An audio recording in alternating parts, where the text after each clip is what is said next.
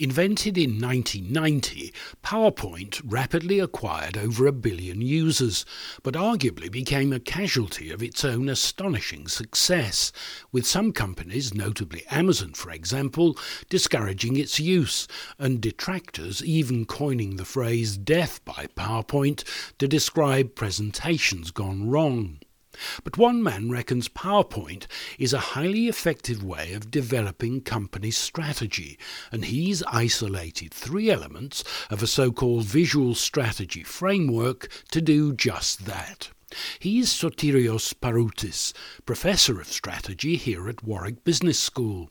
And in this Core Insights podcast, he'll be explaining what those elements are.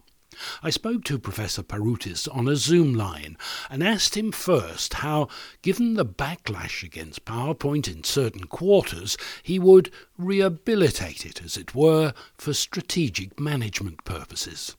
That's a good question. And actually, a few days ago, Elon Musk actually said that executives should spend less time worrying about being on meeting rooms, less time on finances, even less time on PowerPoint, and try to make their product the best it can be. And somebody would think maybe this sounds like a direct attack on PowerPoint presentations. And I guess my view is that it talks a little bit more about the focusing so much on the what of PowerPoint presentations rather than the how PowerPoint presentations can enable us to do more things with our strategies. And I think that's the focus of thinking about PowerPoints in a more strategic way. And you stress that visualization, which of course is PowerPoint's stock in trade, is an important part of the toolkit for implementing organizational strategy. Could you perhaps elaborate on that? Yes, and I guess in sister domains like marketing, there is a lot of work that has been done over the years about the importance of visual marketing. So how do our consumers associate certain images with our products? But we haven't done so much these links into strategic management. What kind of images do we associate with certain companies beyond logos, for example? What set of images do we associate with the strategy of a firm? But beyond images here, what we're trying to do is to understand how having a visual approach to strategy making can help managers and those in strategy making enrich the kind of discussions they have around strategy. So how can you use either it's PowerPoint or another way to visualize your strategy to generate more interesting and meaningful discussions about your strategy making, which will then lead you to more efficient strategies in the future. Well, before we come on to those visual tools, let me just pick up on something you wrote, namely that the disruption caused by the digital revolution has made a lot of the traditional business models redundant. Just remind us in what ways. Yeah, they're making them redundant. Not completely, I would say they make them less, if you like, valuable in terms of the results of their analysis. So we all know, and we rely a lot on data points and more on not only historical data, but live data. And with that comes new ways to map out a lot more detailed data in a meaningful way to help strategy makers and those people involved in strategy take meaningful decisions using this data. So because the data has become increased over time, how can we then use visualization methods to learn from this data in a meaningful way? And sometimes having the classic, if you like, 2x2 framework or 2x2 matrix is just, it's useful to a certain extent, but we want to infuse that with more live data and have more meaningful discussions, and visual methods can help with that. Now, in studying the use and efficacy of PowerPoint, you focused on 2 examples. The first, a global mining company, and the second, a government treasury department tasked with implementing cost savings. Tell me what you discovered and how PowerPoint helped. The mining company first. So yes, in the case of the mining company, obviously they had a particular structure and they want to centralize the multi-divisional IT function. And here we have an established firm in the private sector trying to do what many firms in this setting would like to do, which was thinking and rethinking about the structure. And this is a common strategic challenge many firms have.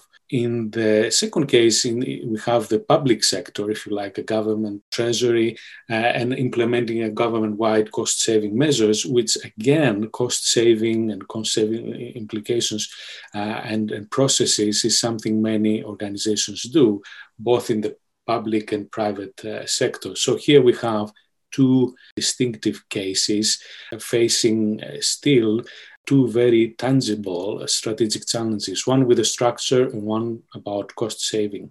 And where did the visual component fit into that? What visuals did each use and to what effect? Both of them involved engaging with consultancies. And so these two firms and these two strategic challenges for us became two consulting engagements that we looked into more depth. And of course, as we know, consultants use their own slide decks and ways of, if you like, analyzing complex issues. And to us, it was the way these slides were constructed that were very, very important, trying to see and understand not only the end result of what consultants presented, but the way the work was conducted in getting to this endpoint, to the endpoint of these slide decks. And as a result of your observations, you drew up what you called a visual strategy framework. And you did highlight three visual mechanisms: depiction, juxtaposition and salience. Let's take them one by one. What did you mean by depiction, first of all? Yes, and then this relies on the first key question that one can answer and try and think about when thinking about how visuals relate to strategy, which is what kind of objects do relate to our strategy. Do we want to target in a particular market? Do we want to reposition our value system, for example? What do we need to try and set out with the strategy that we have, and what would be the key strategic objects that we'll have and include in our visuals? So what would that mean in practice? Having to decide whether you put a flow chart, a bar chart, a photo or a cartoon on the screen? Exactly, and it's the essence of depiction. So using a particular visual cue to relate to the particular aspects of the strategy process. So you rightly point out, it could be a picture, it could be a photograph, it could be a historical picture going back to the historical roots of the firm, to the founder, for example, alongside a text, or a visual metaphor that could also highlight something tangible about the strategy of the firm and what it means. And the second of the mechanisms you highlighted is juxtaposition. So what do you need to take into account with this? Yeah, and here we start seeing comparisons. So we're putting elements side by side. So as I mentioned, if we have a picture of the founder or a historical picture, what picture would be used for the today in terms of the historical process or historical issues versus current state? Or as very much used in and related to the case, talking about the structure, what is the historical structure we used versus the future structure we would like to use. And having these, if you like, different elements side by side creates interesting discussions and connections that maybe haven't been highlighted in other ways. And thirdly, salience? Yeah, so salience is which ones are the elements that visually stand out relative to others. And sometimes they might not be obvious from the slides as is when initially presented. It might become salient and more, if you like, important as the discussions come out and as different individuals get involved. So as the discussion emerges, we might start using different colors. We might use larger shapes. And in relation to the structure example I gave a moment ago, if we were using a particular business unit that is more important for this particular discussion that we're having, we might put a different color. We might increase this, the size of a box we're using.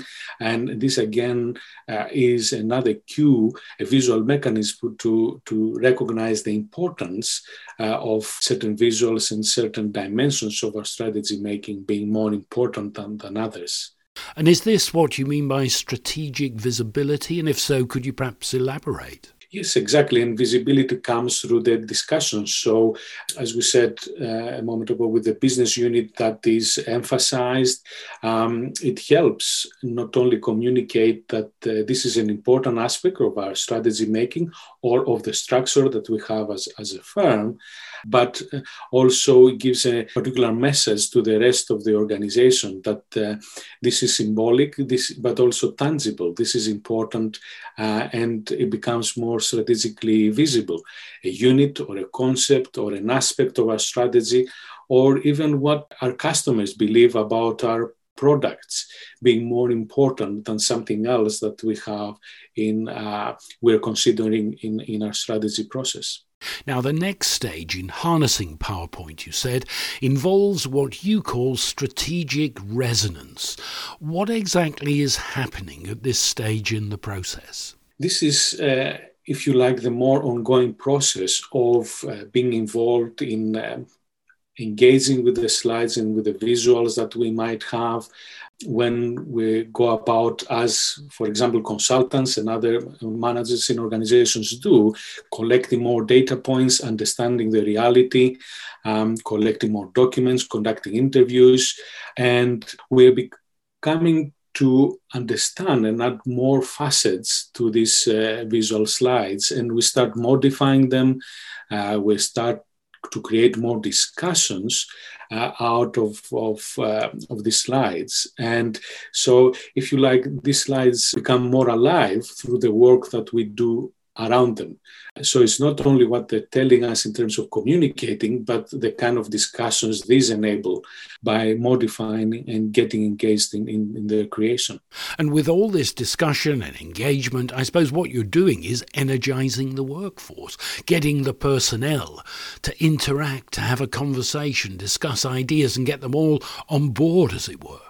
Exactly, and I guess it relates nicely what you just said with the importance of thinking along the three C's, as I call them, to clarify, communicate, and co-create. First, it's about clarifying your position, and as you said, engaging different individuals helps to do that, and bringing more engagement and energy into the discussion. Of course, there is a communicative role in terms of these visuals, but as we see more and more in this kind of research, the co-creation element is quite central in what is happening. So a lot more individuals get involved, not only about consuming the strategy, but also getting involved in having feedback, in putting their ideas across. So co-creation is an important element in these three C's of the visual strategy framework. And coming back to PowerPoint, what would be the everyday practicalities? I mean, how frequent would the presentations be? Who would be expected to make them? And how would the impact be assessed and so on? I mean, the day-to-day operation of PowerPoint, if you like. That's an excellent question. And I guess, of course, there are the different kinds of presentations that are happening in an ongoing fashion in the internal and the external audiences that the organization might have. But what we're trying to motivate organizations here is to consider the kinds of PowerPoint presentations that might be more flexible, where different parts of the organization could get more actively involved, and how the use of particular messages impacts more towards creating open discussions and opening up certain issues that might have been more contentious and more difficult to discuss. And this can happen with a picture, for example, and other ways of communicating, for example, how our consumers think about our product. For example, with a tweet that is very critical of what our products are about or the services that we have delivered. And this can trigger more discussion than, if you like, a chart of sales progression over the years. And I think that's what the core of what we try in organizations to do around the PowerPoint slide lies around. But of course, all this relies, you say, on what the key strategic objectives are in the first place, and you have to determine those from the outset. PowerPoint will only help you once you've got those clear. It won't help you to arrive at them. Exactly. That's an excellent point. And I guess many tasks related to PowerPoints or other slides or other visuals that we use on a day-to-day basis are very much routine and might not have a strategic element to them. It is about reporting. It is about communicating. But what we try and highlight with this research is that when related to strategic discussions, it is useful for organizations to have clarity of purpose. Why do we have these discussions and how can visuals help us create more open and honest and engaging discussions that will give us not only more data points, but also bring the organization together to then implement more effectively the future strategy we have at play. So would I be right in comparing this approach to open strategy, where you're hoping to get input from as wide a cross-section of the personnel at all levels, that they're all brought into the process around the PowerPoint presentation? That's a great point. And I guess in the open strategy and being more open has its benefits, but we have to highlight that it might not suit all strategic objectives or not all settings. But for sure, an open approach and the use of PowerPoint slides to be more open and use them in an open way, if the setting is related to that and conducive to that, and strategy benefits, the strategy process benefits for having a more open approach, then for sure PowerPoint slides can be used in that way, not in a routinized way, more as a way of engaging different aspects of the organization. So how can this visualization be used to fashion more effective business models? The ones, as we said earlier, that are emerging as the old ones have been elbowed aside by digital disruption. That's an excellent question, and it goes back to our Elon Musk example at the start of this podcast, where he said managers should spend less time in the meetings and worrying about finances and worrying about PowerPoint slide and more about consumers and how to design products.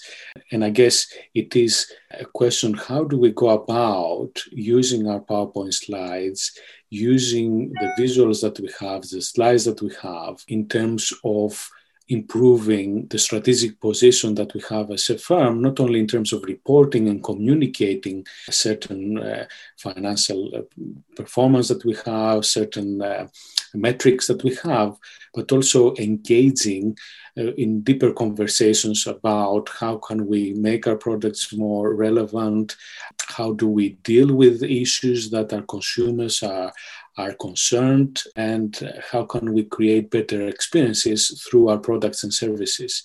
So if you like, the rethinking how the PowerPoint slides are used and deployed in terms of the strategy process is a really important facet.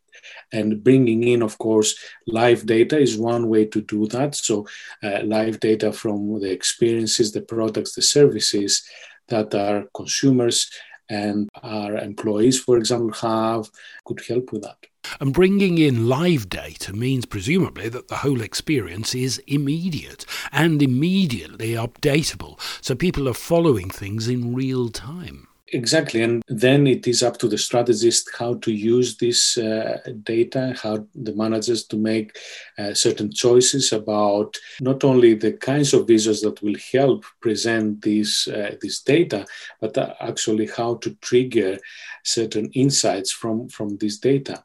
What can this representation tell us about things we're missing out, things we can do better in terms of our products and services, areas that we're missing, completely missing, what our competitors do better, where we're missing out, and how can we provide an experience that is more meaningful and more robust to our consumers and stakeholders. And two key elements here, you say, are simplifying material and using it to promote discussion at all levels.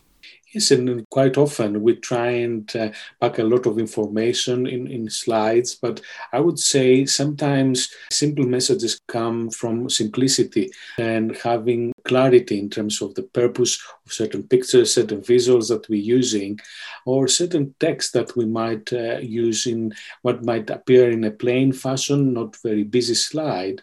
And then sometimes this can trigger a lot of insights, more so than a much more complicated picture.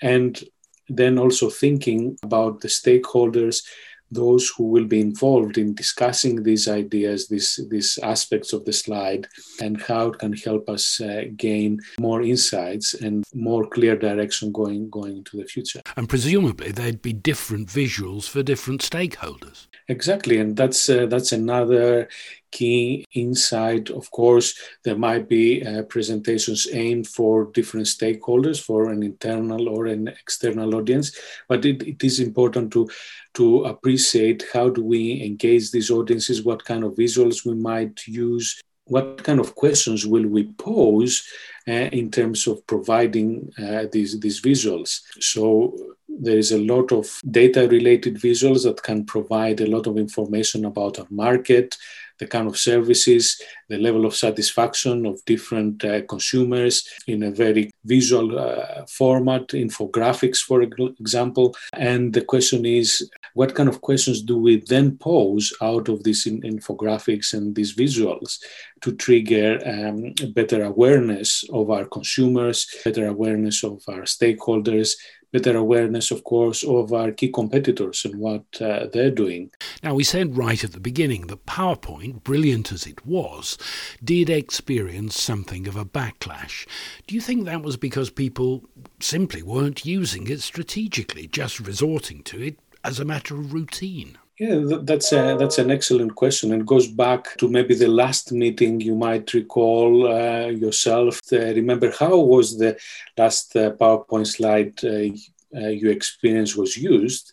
It was more to transfer ideas rather than necessarily create a discussion around the key aspects of the slides. So it goes back to the heart of what you're discussing. A lot of presentation, a lot of engagement, and a lot of effort into creating the slide had to do with the routinized communicative processes of reporting back, of, if you like, engaging with the ritual of filling in time in meetings, and of course spending a lot of time also to creating these slides, rather than thinking how can we use the slides to create a more deeper discussion, how to engage the audience in some meaningful questions, and rethink in a more strategic way the direction we take with the products and services we provide. And ending where we began, I suppose if part of the backlash was summed up in that ominous phrase, death by PowerPoint,